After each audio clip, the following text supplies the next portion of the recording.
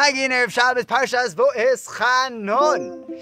Moshe Rabbeinu Daven to the Rebbeinu Shalom to go into Eretz Yisrael, but we know, unfortunately, it was not to be. The Chassam Sofer has a word about this episode. Now we know that the whole Dvarim is Mishnah Torah, it's a Chazara. Moshe Rabbeinu going over what happened in the last couple of years.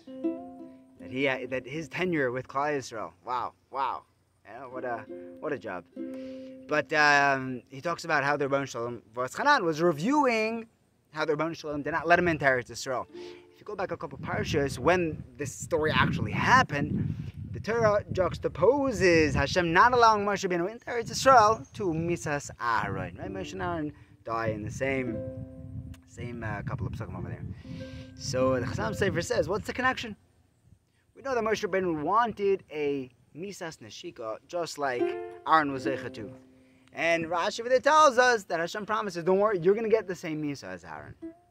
Is that all that was going on? What does that have to do with Hashem not allowing him into Eretz Yisrael? Some Sofer says it's one and the same. That Misa that Moshe Rabbeinu wanted, he felt